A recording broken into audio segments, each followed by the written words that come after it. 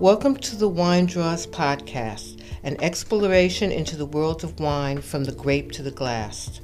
I am your host, Renee, and an avid wine enthusiast. The Wine Draws intent is to bring topics, tips, and alluring conversation about all things wine, from the grape to the glass. What we will be conversing about are topics that will focus on your personal senses: taste, sight, smell.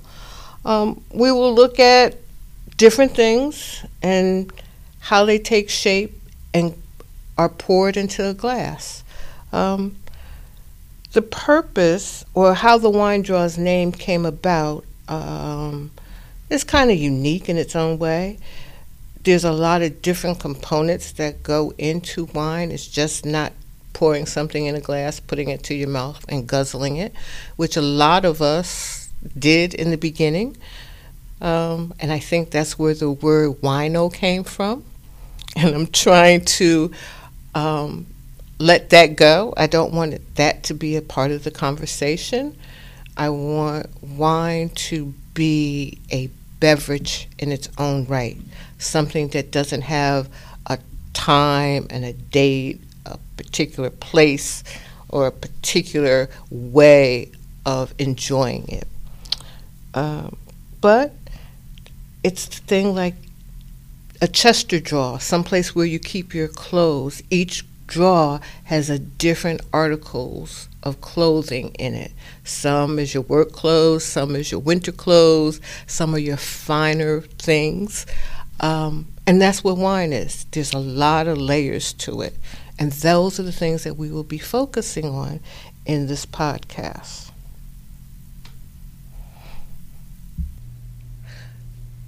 All right, back at you. How did I become an enthusiast of wine? I don't know.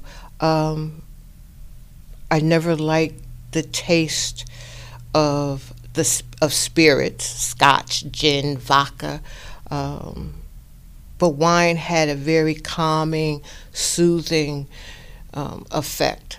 And the taste was what I was into. Each glass of wine tastes differently. Each vintage of wine has a different taste. Each region where wine is made and the grapes are grown have a different taste. And that's the exploration that's fun in drinking wine. White wine versus red wine, Chardonnay grape versus Pinot Noir.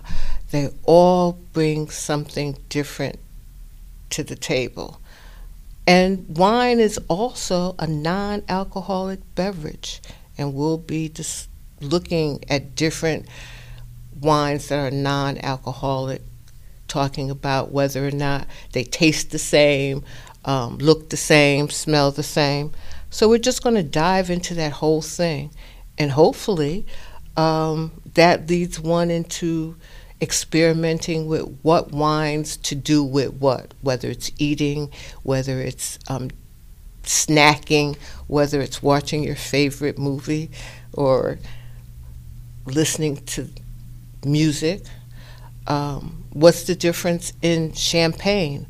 Or is champagne a thing, a grape, a place? What is it? Most novice just drink. As you become an enthusiast, you learn these different things, and then you become that expert. I'm not trying to be an expert. I just want to enjoy the wine. So that's what we will look at. And to take away the term wino and make it something that is an everyday pleasure. My story about wine? Well, I come from the era of baby boomers. I grew up when land was vast and there weren't that many structures. And we had a yard full of fruits, berries, and weeds. My mother used to send us out to pick the dandelions in the yard. And we would bring them back in, and she would make dandelion wine. And maybe that's why I've started growing herbs. I got that from her. But she would make this dandelion wine and sell it to the neighbors, or there were folks in my family at the time who were selling spirits under the table.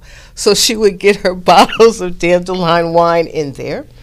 And I remember one Christmas, it was the first time I tasted the wine, and I kind of enjoyed tasting this dandelion wine. And I think that that was my first introduction to wine. Do I make my own wine? No. Would I like to learn how?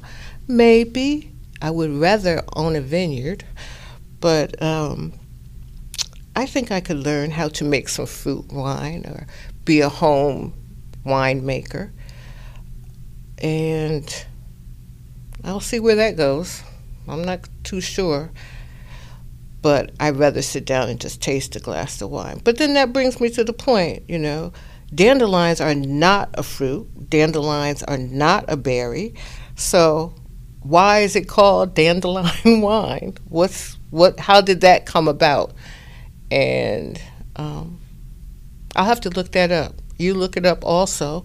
And if you come up with any type of answer, could you shoot it to me on Facebook at facebook.com/winedraw. And until next time, I'll come up with another question to answer. But until then, thanks for listening. Take a glass, have a sip, savor it, get a smell, get a taste, and visually have it make an impression on you.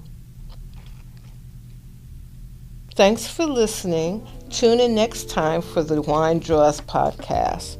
The Wine Draw is produced and distributed by Paradox Studio. My production engineer is Kaz McDougall, and they can be reached at paradoxvision.com. And happy sipping.